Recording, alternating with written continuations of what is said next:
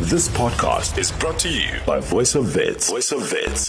Hear it. Feel it. Feel it. Feel it. Feel it. Feel it. Feel it. Feel it. Feel it. Now, traditional healing used to be concentrated a lot in the rural areas of Africa because of the inclination towards the traditional way of living in those areas. However, in the 21st century, the situation has changed. Traditional healthcare services are no longer confined largely in the rural traditional villages alone, but have spilled over into the urban and semi-urban areas with the influx of people from rural to urban areas in search of better economic conditions. Towards integration of traditional healing and Western healing, the question becomes, is this a remote possibility? We are going to attempt to answer this question, assisted by our esteemed panel, which consists of Shehnaz Munshi, who is a research project manager and lecturer at WITS University, Louskieter, also a researcher, lecturer at UCT, and a PhD candidate in the School of Public Health and Family Medicine at UCT, Phillipa Namutebi Kabali-Kagwa, who is a poet and storyteller, Professor Elelwani Ramagundo, who is a professor in the Division of Occupational Therapy in the Department of Rehabilitation Sciences at UCT, Dr. Jean-Paul Dossou, who is a medical doctor and PhD student of the Institute of Tropical Medicine in Antwerpen, as well as Jessica Horn, who is the Director of Programs for African Women's Development Fund. Thank you all so much for joining us here on the COVID Report. Jessica and Professor Elelwani, I'd like to start with the two of you. And I'd like the two of you to please describe for us what the decolonization of the African health system entails. So we have to engage with what decolonization and decoloniality mean. Because in order to do justice to what those terms call for in what needs to change in the health system, we need to stay true to what those terms really intended, and to also be respectful to where these terms arise from. So, as many people recognize, these terminologies that came about as people pushed back against colonizers, and these are movements of resistance from many parts of the world: India, Africa, parts of Latin America, New Zealand from the perspective of Maori, and Australia from the perspectives of Aboriginals. So it is important to acknowledge that when we want to talk about changing anything, we need to reckon with what decolonial scholars have begun to name as the key tenets of decolonization and decoloniality. So power, knowledges, being, and doing, which I must say, for me, has been an important intervention from South Africa, from some of us, and from the work that we have done at the University of Cape Town as the Curriculum Change Working Group, drawing from some of my own work. We've understood decoloniality in terms of doing in relation to occupational consciousness, which is really about the ongoing awareness about the dynamics of hegemony and recognition that it is through everyday doing that we either perpetuate dominant interests or we begin to undo some of the structural arrangements for hegemony, and appreciating that all this has implications for health at both individual and collective levels. So it is important that we look at health systems with that understanding, that we cannot begin to change health systems without calling out power that is still rooted within colonial systems where there's very little give from historical colonizers to have those regions that have been colonized to set the agenda for their own health. This is where I think we have to start. Otherwise, we will only reinscribe colonial tropes, even if we are using these terminologies. Sure. I mean, it's a great question. And in simple terms, the health systems that exist on the African continent were for the most part put in place in the colonial era. So by colonizers that came from different parts of Europe. And largely, particularly in English-speaking Africa, through the missions, right, and the creation of mission hospitals. So with them, they carried, of course, the colonists' understanding about what disease was, about who carries disease, and also, of course, the structures and all the thinking around how they felt about us as Africans. So we continue with that legacy. Our health education systems, for example, are almost exclusively based on Western allopathic medicine. We have completely subjugated the traditional medical knowledges that we have on the continent, which of course were varied and vast. I mean, we know, for example, that in pre-colonial Uganda, there were traditions of performing successful cesarean sections. I know on parts of the Kenyan coast, for example, and Tanzanian coast in Swahili medical traditions, there are bone setters. There are people who can put, there's immense traditions of herbal knowledge across the continent, understandings about how to engage mental health, etc. All of that was subjugated and treated as if it was not just irrelevant, but because of the religious tone, also demonic. So we have, the fact that none of our knowledges are actually included in the way that medicine is delivered, but that also what that did was to put in place a system where our health systems are all very much still linked to funding and policy direction and ideas that come from the West. And again, that doesn't necessarily have to be problematic. It's just that it came with so much power that it's what we ourselves had and subjugated how we ourselves related.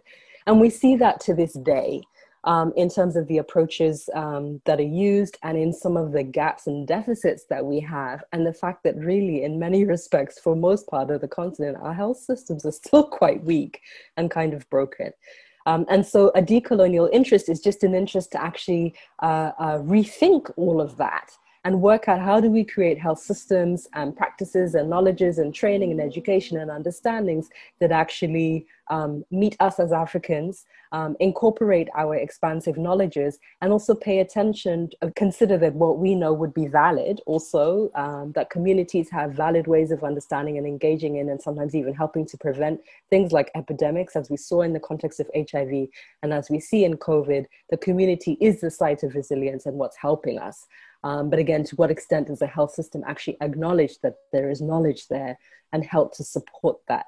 So in simple terms, again, it's really a process of trying to engage with that unfortunate history and be positive and proactive in thinking about ways to transform it so that we can build better health systems and ultimately better health for Africans. Now, in consideration of everything that has just been said, the big question becomes, how has a colonized health system impacted our response to COVID-19? And should we have had a decolonized health system? Would have we reacted differently? And would we have been in a much better position? And I'd like Ms. Munshi to answer this and paint us a picture of what could have possibly been a reaction that would have not been a colonized reaction.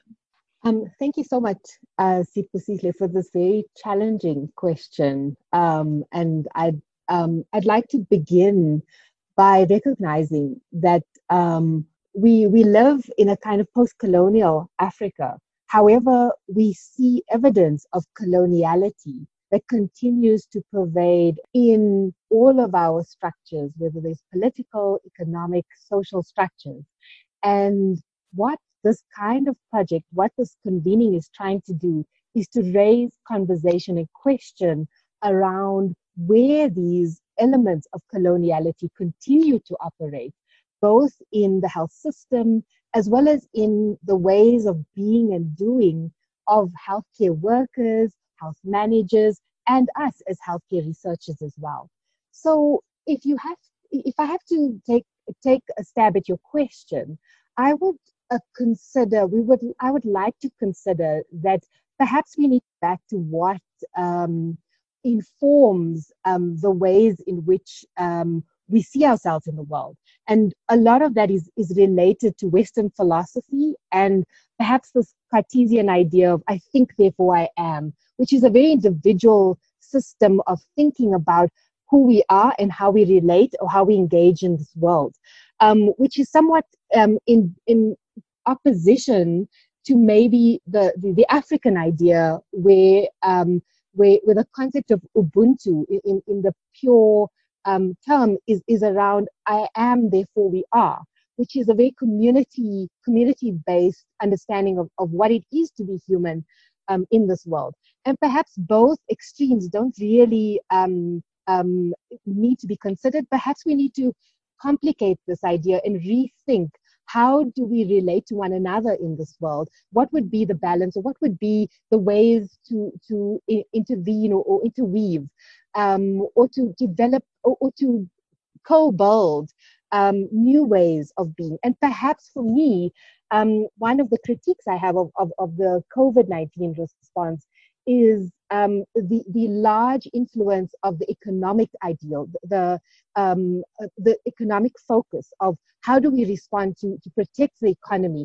How do we respond to protect people or communities with wealth, where wealth sits, or where money and power sits, rather than recognizing that in order for us to protect each other, perhaps we need to consider speaking to one another in ways that people can understand, instead of harsh lockdowns, without that deep-centered community awareness, community focus, and making sure that we truly engage every person, especially those in the margins, and especially those that don't have the power privilege to be able to do the things we need to do. So that's my stab, and I look forward to hearing other views on this very challenging and important question as we move forward. Thank you very much for that. Now, Phillipa and Lance, I'd like to throw my next question towards the two of you, but I'd like to also put individual shades of the question to each of you individually. Now, the question I have for the two of you is, when we look at the social issues affecting Africa as a whole, especially today, how can we start having conversations that will spark a change in transforming the African health system? Phillipa, to you, I ask, how does the role the youth has to play in this exchange of information have to adapt to the climate, as far as us wanting to be at the forefront of the decolonization and the changing of the African health system? And to you, Lance, how is that conversation supposed to be directed between old people, or should I say the senior citizens in charge at the moment, and the young people looking to take over the reins, without alienating either person from either side of this conversation? Wow, okay. The social issues are many, and you're asking what is the role of the youth in all of this. I think the youth play a very strong and particular role, because when people are young, there is always a sense of the ability to change the world. There's a strength, there's a capacity, there's the imagination and the energy to really engage fearlessly, I think, with issues and with what is possible. I really think that one of the things that is important in getting the youth involved also is really intergenerational conversation. I think sometimes when one listens to the youth, there's a sense that nothing has been done. And I think that there's I talk about the Ghanaians who talk about Sankofa, the going back into the past to fetch what is needed in order to move forward. And then the knowing of what is happening now, and then the dreaming of the future. And I really feel that there's a real opportunity to engage with the past and to dream into the future. The issues, when one talks of health, in terms of social issues, you're looking at housing, you're looking at education, you're looking at the economy or access to things, resources. And there is a real opportunity to re-educate ourselves, to challenge the colonial education system, and to really look at how we can create new knowledges, building on old knowledges that are African. And understanding that Africa, we've been talking in this conference about Africa not being one thing, the diversity of Africa, and how do you bring the multiplicity of the identities and perspectives together to create something stronger and more powerful. Lance, what do you think? Thank you, Phillipa, for that beautiful just that beautiful depiction of and response. I definitely agree with you, and I think that it's so important that I'm talking about myself as a young scholar, as a young practitioner. It's very important for us to remember that, there are new knowledges, and by new, I don't mean that they are new. I mean, I use new, the KNEW, that these knowledges are known. That these archives exist. And it's so important. I'm learning so much from people like Phillipa, and to remember the kinds of learning that comes from intergenerational sharing. And I definitely agree with Phillipa in the sense that it's important for us to reflect back. And in South Africa in particular, that the decolonial movement and decolonial conversations did only start with the Rhodes Must Fall movement, but these are conversations that have been happening on the continent, and that there's a history. And so we should always locate our current activism, our current movement building within the health system around the issue of decoloniality as a segue to advancing responsive health systems as not a new conversation, but rather to locate our efforts within the history of our work, and also to incite memory, to draw on our historical past. And in South Africa, we're quite limited in the sense that, it's almost like our conversations around independence has never really been sparked.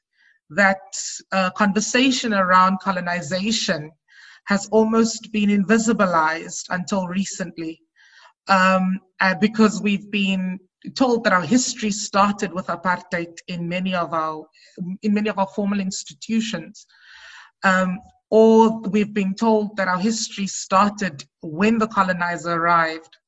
And so it is so important to reflect on that history, to incite those memories, and to learn with each other, because this is a conscientization project. It is a consciousness project for all of us. And it's important to remain radically connected. And it's this process of finding ways of being and doing that is truly authentic to our cultures, to our traditions, to who we are, because we know that the institutions are very alienating to fundamentally to our histories. That's kind of my offering. Thank you. And Lance and Dr. Dossou, I'd like to bring you into this question. In speaking of the way Africans have done things, one thing that we have always done is traditional medicine. But we saw in the beginning of the pandemic when I might get it wrong. There was a traditional medicine that came out, and I'm forgetting which country it came out of this second, but it came out and many countries said, no, we're not sure of this. This is not something that can be used to cure COVID. So my question then becomes, most healthcare professionals do not recommend the use of herbal medicines to cure certain illnesses, including COVID-19. In your opinion, what is the reason for this, and why is it so? Thank you very much. I thank you for this opportunity to share my insights on this very key issue. My perspective can surprise you, but you know what we call today modern medicine is not a European created medicine. It is the spirit in the way we see it today may be dominated by some European actors, but lot of methodological approaches used for what we can call biomedicine today originate from other parts of the world, like Asia, with a lot of Asian influence, or what we can call today the Middle East influences, with Europeans at one point of the history traveling all over Europe to go far to learn about what today can be considered as the basics of biomedicine, of biomedical practices. My perspective on that is that there are things that are universal knowledges, that are part of the universal capital, because Black people, Africans, Asians, Europeans, Latin Americans, all of us have contributed in one or another way in building those knowledges and making them capitals of humanity. The problem is the way some part of the world consider those practices as their goals, because they try by different means to get all the benefits, financial benefits, returns or benefits on those knowledges that at the end of the day normally belongs to humanity. So the scientific way to address, to answer the question what works or what do not work can be approached from various angles. And if there are some ways that can be considered as WHO and other kind of similar organizations consider a right way to do things, there are good part of them that can be considered as a humanity capital, a humanity capital, but that are not Europeans capital, but that are humanity, because even Africans and key Black people have contributed in building those capital. So I would like really to separate the debate about the value of African products to address some global health issues, as opposed to processes, that research processes, and the way something can be considered as the value that can be given to some knowledges that are part of the knowledge capital of the humanity. That said, I wanted really to highlight also the fact that when we have this kind of global situations, all parts of the world have to give the best they can. And the debate is not about giving the best we can, and everybody has to give the best we can. And if Madagascar or even Benin say we have traditional products that can help in addressing this issue, we have to listen to them, and all the world have to listen and to respect their contribution. And this is where I strongly stand up against those who can just claim that the way they want to see those contributions, use the powerful domination and just put a backside to just try to underestimate and undervalue those contributions using arguments that they are because they come from Africa or because they have not just because they come from Africa that they have less value. But applying to those practices and to those procedures, knowledge approaches that are universal for me remain key for us to have a global system in which voice from all the parts of the world can be heard. I will apply this same way of thinking to even Donald Trump, claiming that this kind of drug can work and that this one cannot work without any solid grounds of evidence. And once we address the issue from that perspective, I think the issue of decoloniality becomes something that is more universal than Africa-centric, because in one or another way, I strongly believe that all form of people live in one form of coloniality, either they are aware of it or not. When someone tries to impose his model of thinking and try to push it as the only way of thinking, if we are in this kind of situation, we experience one or another form of coloniality.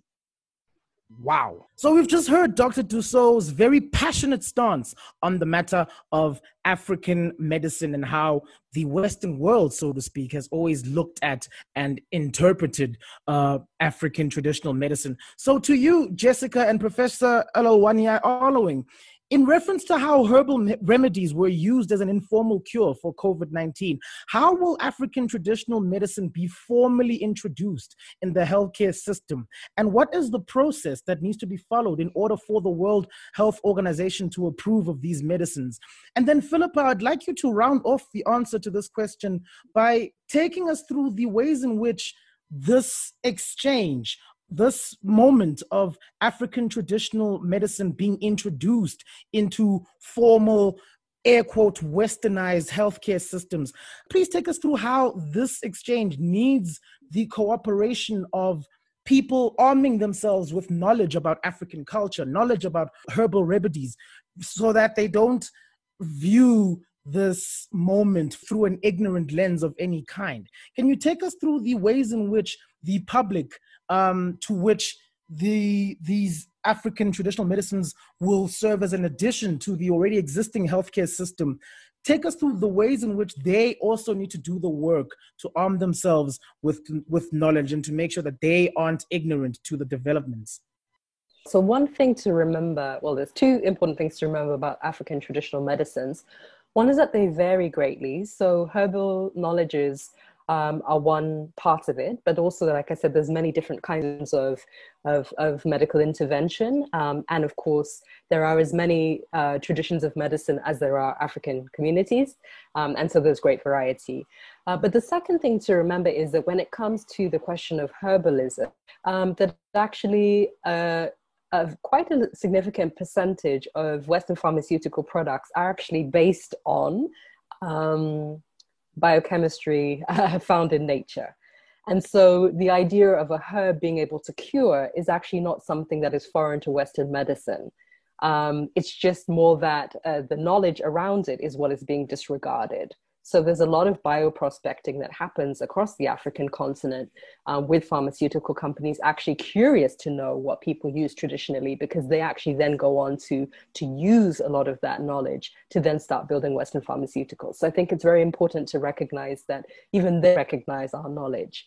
What has happened, though, is that, again, in the process of Western medicine becoming dominant, as was described historically, one of the things it did was to actually discredit all other forms of knowledge, including in European space.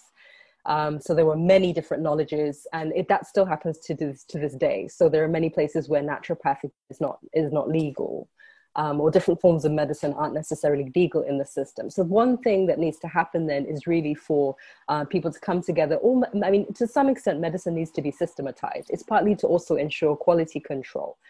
Even with herbalism, I mean, qualified herbalists from a traditional perspective will also tell you, I mean, there's a difference in the quality of the herbs. There's a question of dosage, etc.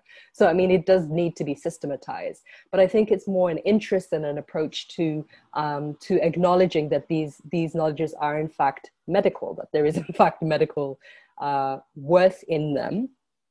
And there have been some examples of that being done quite successfully on the African continent. And so I think we should also look to, as well as places, particularly in Latin America, in Asia, in engaging Ayurveda. In Cuba, they have experimented a lot with things like acupuncture, etc. And so I think it's interesting to look at where people have done it well also, and think about how those may be used as models to actually create a systemic approach to this. I would like to respond to your question differently, if you allow me. Just basically starting from the basis from which we are saying we want to draw from in order to change the healthcare system. That is reckoning with what decolonization and decoloniality mean. And I think we need to be very clear that from the academy or people who are studying towards some knowledge acquisition that would inform our healthcare system, our interest is knowledge generation and meaning making, and perhaps in ways that resonate with communities from where we come, right? That is, if the academy is doing a good job in allowing for the academic space to be a place for profound meaning making, right?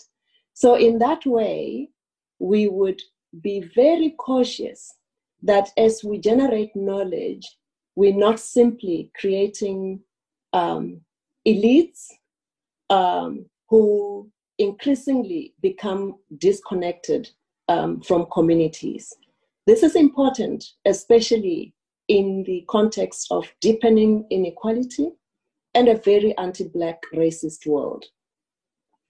So that idea of an academy that allows for people to come in, learn without having to strip parts of themselves and be assimilated into institutions that actually only know how to advance whiteness and coloniality. From the perspective of communities, decolonization and decoloniality is really about self-determination and collective reliance. And I really like the insistence from Shehnaz that we need to reckon with what Ubuntu means. And Ubuntu understood as a process of becoming either more human or less so. And when we look at how the capitalist expansion through Western modernity has found expression throughout the world, is that there's really very little interest in humans, more profit, right? So we have to be very careful that even as we talk about decolonization and decoloniality, only feeding the beast, serving to extract knowledge from indigenous populations, only to feed it to the beast for capitalist interests. So when you come back then to disease and illness, it has to be very clear that we have to decolonize even the idea of diagnosis and illness itself, right? And here what Lance argues around intergenerational sharing becomes critical. When he talks about inciting memory, and because it is important that we draw from those conversations across generations and also rebut cultivated amnesia, where we no longer remember as ourselves and as communities. I like very much the work done by Julie Livingston around the idea of debility, where basically debility really means a condition which arises out of long-term historical dispossession of a people that strip communities of their collective, spiritual, cultural, and economic resourcefulness, resulting in their inability to manage bodily misfortunes in a rapidly changing world. And it's really key that we understand that decolonization and decoloniality draws from a different register. So when you look at Western medicine, that is centered on cure, right? You cure a disease. Whereas in many traditional society, many efforts in everyday life that are about prevention, that are about health promotion, right? The idea of cure is based on fear, and it's easily commodified. You are afraid of dying. We will make sure that we keep you away from death, even if we don't succeed. And oftentimes we have shown that Western medicine is limited, can be limited, but health promotion efforts are where we sustain life. So I think we just need to be very, very careful that we don't simply think of ideas such as Mhlonyane and what Madagascar was trying to do in the sense of a cure, but rather how to keep people healthy every day. I'll stop there, and I'm aware that, Thank you so much, Elelwani, because I think you've covered a lot into just the perspective and the way we think about it. My sense really is, adding to what you're saying, the other thing is that a lot of Africans are practicing their traditional healing and their traditional medicine practices already, if you go into many areas, partly because the other medical system, hospitals and things, first of all, they're few and far between in many rural areas. People have to walk for miles and miles and miles. And also because it's expensive. And also, more importantly, because in many areas, the knowledge still exists. And we need to shift our perspective and not elevate the Western allopathic medical stance over our own traditional stance, because we have the knowledge, it lives in the community, and many community members actually do engage in these practices already. And what we need to do is really, like Elelwani said, begin to say, how do we embrace all of this? What is the conversation that needs to happen between those trained in the more Western way and those trained in the traditional way? And where is it actually happening? Because in some places it is actually happening. So I think we are charged to begin to see, to look for those places where it is happening and where it is working, and learn from them. Go with curiosity, go with reverence, go with a desire to learn and to understand. And I think the decolonial program or project is really about moving away from a system that says some things are better than others, that moves away from a system that commodifies everything, that moves towards a system that says health is not a privilege, but is a right. Health is not the domain of a few people who were trained for 7 years in a particular ivory tower, but health is the responsibility of the whole community. and we can all engage in it. Health is not just in the hospital, but health is in how I am taught. Health is found in where I live. Health is found in my access to water. If we look for preventative and health promoting practices that do exist, and we honor those, then I think we're on the right track.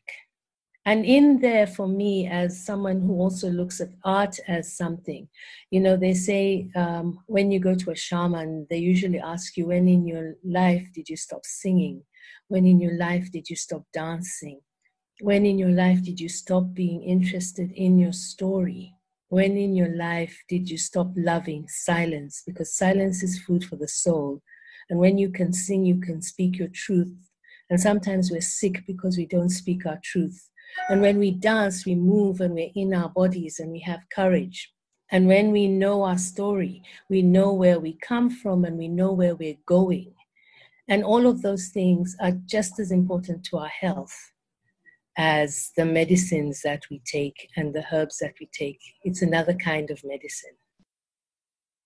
Now, any conversation around decolonization requires a very practical lens, as many people want to see how it will work, where it will work, and why it will work. So in light of this, we all know that Africa's health systems are already struggling, as seen in this pandemic, in terms of proper resources, with many of them having to be flown in from China and various places.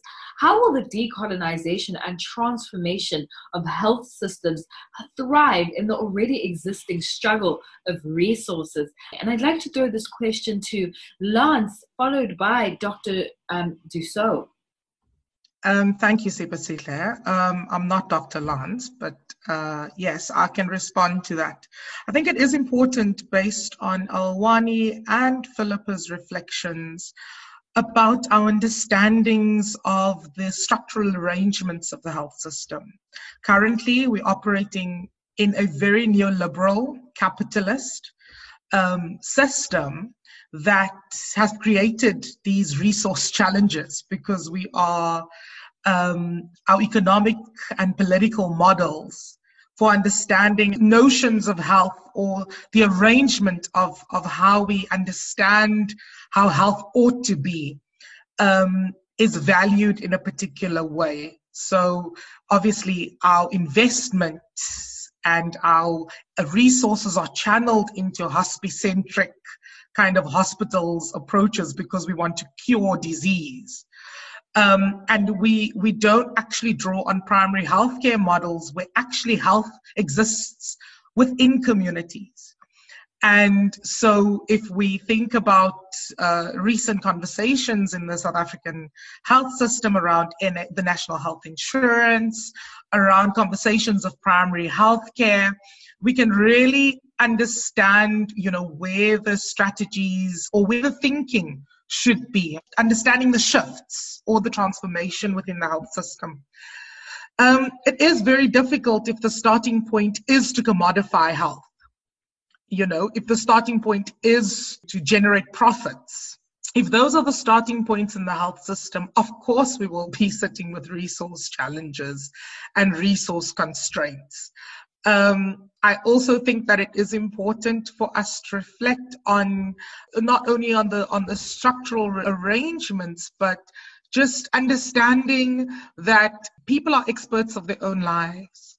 And I think it is so important to reflect the ways in which people take care of themselves, and that the health system and the health system actors need to be facilitators of social change, offering a space to support people in their quest for health.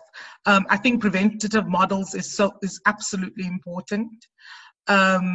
Because it is cheaper, fundamentally, to invest in a preventative and a promotive model for healthcare. And I think also the ways in which healthcare practitioners are trained within a system that is the training is very biomedical. It's what Elelwani referred to as this kind of being understood as we need to keep you from dying. when in actual fact, we need to keep you healthy. And we can also see with the surge of mental health issues that we're really struggling with. I mean, the extent of mental health issues that we are facing globally is really, attests to the extent to which there needs to be radical and transformative ways of conceptualizing, of standing different ways of health. Thank you very much for this question. I have two main messages on that. The first one is that coloniality, when you link the issue of coloniality with power, and if you highlight the role of financial resources, I will say, and who control the resources with power, then you see how coloniality is really a universal concern. For instance, when you ask how independent is WHO today from those who control the resources that drive the main ideas, the main positions of WHO. And this question is not a new one, and is a one that we have that should not be a taboo. And it's the same way we have to ask, for instance, as a researcher, I consider myself, for instance, as a researcher, but how independent are my ideas from those who finance my research? And once we start asking those questions, we understand that the issue of decoloniality is a powerful way in at least starting to be explicit about the influences of resources, those who control the resources, and the way this influence the ideas, the options that flow into the value systems, including in health systems, and how this affects finally the lives of people. Decoloniality is a powerful way of bringing back people and what matters for them at the center of the conversation about building health or contributing to health. And that is universal for Europeans, for Africans, for Latin Americans, for Asians. It matters. Even if colonization has been at one moment of history, at various moments of history, even Europeans also experienced one form of colonization or various forms of colonization. But today we have to be aware about various other forms of powers trying to impose over our minds a way of thinking, mental models, trying to force us to think and to frame our lives in the way that is more profitable for them, and that make them leverage greater level of resources. And if we see the issue from that perspective also, decoloniality become in itself a healing approach, a healing way of, it's become a peace-building way of having a world that can rest peacefully with less tensions, because we make much more explicit what drives what we do. So this question is a very important one, and starting by making explicit this link between resources, power, and health. And decoloniality is a powerful entry point in that way of making explicit that link and trying to address it. It will take time, but the conversation starts, and we have to continue it in the way to be also more efficient. There are so many problems that you can avoid and prevent just by putting people at the center of their own health, and they can already solve so many problems. And I can give a lot of examples from my research, from a recent ethnographic research we conducted in Benin, to see how communities approach sexual and reproductive health at various levels at various steps in the continuum of sexual and reproductive life.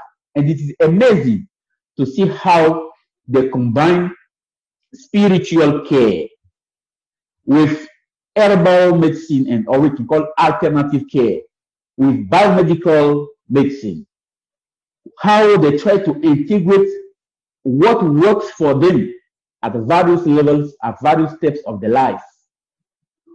And this has become a healing way. They use it in a more syncretic way, trying to shop from each perspective what works and what matters for them. So for me, this is it was a learning experience for me, as I see that they have a kind of resilience. They have a kind of way to integrate the best from each angle in the way this. I think the decoloniality discussion can be also a way for just giving voice to community to say, this is what matters for me, this is what works for me, and respect that as much as possible. And this can be very efficient and require so much less effort and so much less resources. And it can prevent us to waste a lot of time and energy in trying to force things that have solutions on the ground, and just by letting people express what they are as human beings everywhere in the world. Thank you very much for that, Dr. Dossou. And finally, from me, I'd like to take a second to find out from you, based on the research that you just alluded to, as far as how you think this transformation project will be easier to implement in the rural parts of Africa compared to suburban areas, if it will be easy to implement at all. And Jessica, if you could also take us through how your own observations of this apparent ease to implement transformation in rural parts of Africa versus suburban areas lines up with Dr. Dossou's, and how you yourself see this apparent ease or difficulty manifesting both in the rural Africa setting and the suburban area Africa setting. I think I see three keywords here: awareness, expression, and action. In rural areas, what matters for people, they may not be aware of this global discussion on decoloniality. But what matters for them on a day-by-day basis is to survive, they have basic needs and they want to address them. And every time they have this question, they ask themselves, what is the closest and the less expensive way for me to address and to solve a given problem? So from that perspective, I really see that in rural areas, what happened, this survival and pragmatic way of approaching life dominates. And if we want to help in that space, what we need to do is to feed in those spaces solutions. And as academics, as researchers, if we really believe in this decoloniality approach, is to try to find means and approaches and solutions that solve problems of people on the ground in the cheapest and the most effective way.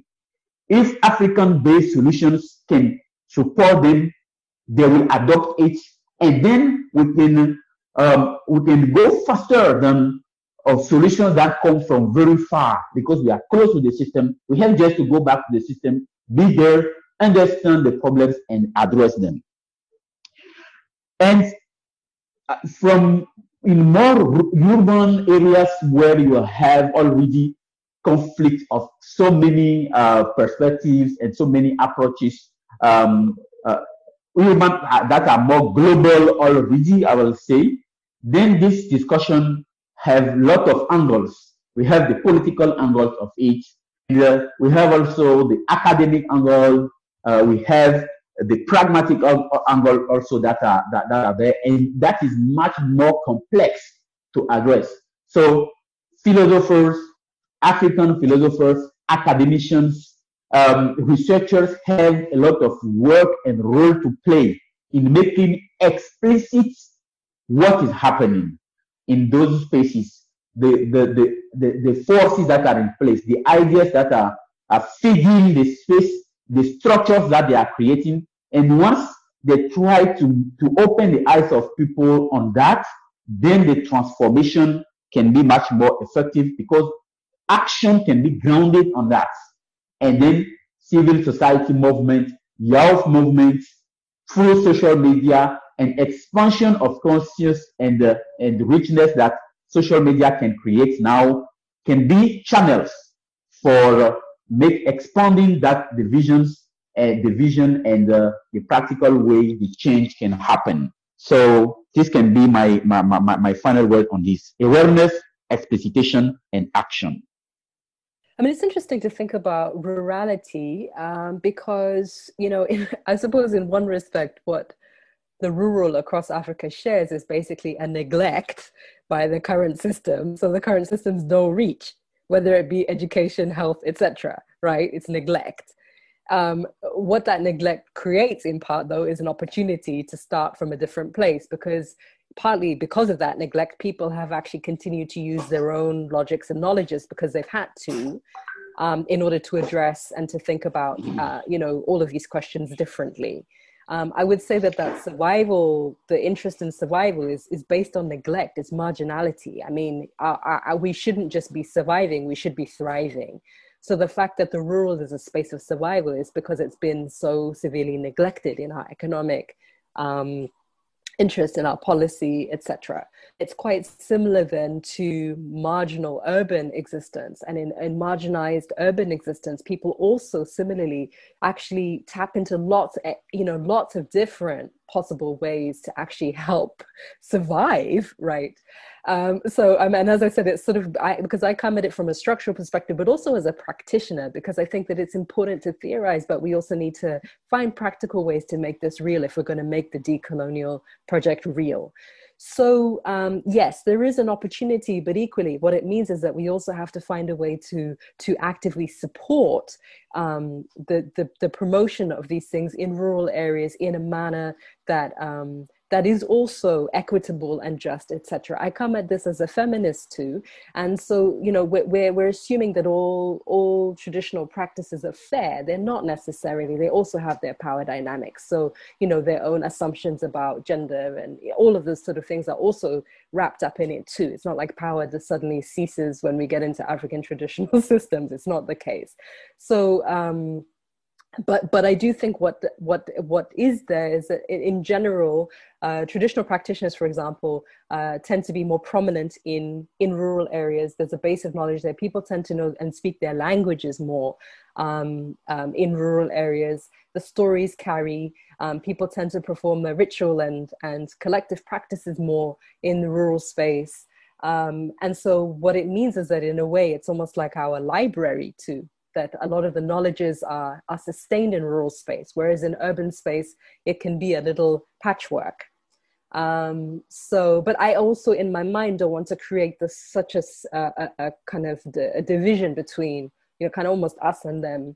What's interesting about most Africans is that we're never all fully rural or fully urban. Many of us, you know, our grandmothers live in rural areas, or our aunties, or right. It's not like we never go there or we're not in connection to it. So I think that there's also a point to think about a flow. But as I said, really, I think from a structural perspective, we need to think about how we age the structural inequality and marginalization of rural people, but also the fact that, again, slightly as a positive outcome of that neglect, which is a funny way to see it, there's actually a tremendous gold mine. Well, I'm not saying it in an extractive way. I mean, gold is in magic, gold is in possible. For us as urban, Western educated people to learn something, right? To learn more, to relearn a little bit, and to actually, you know, reposition the knowledge even in our own minds, and to think about the rural as a space of possibility and of knowledge, of deep knowledge and learning, and a place to, in many respects, perhaps maybe begin.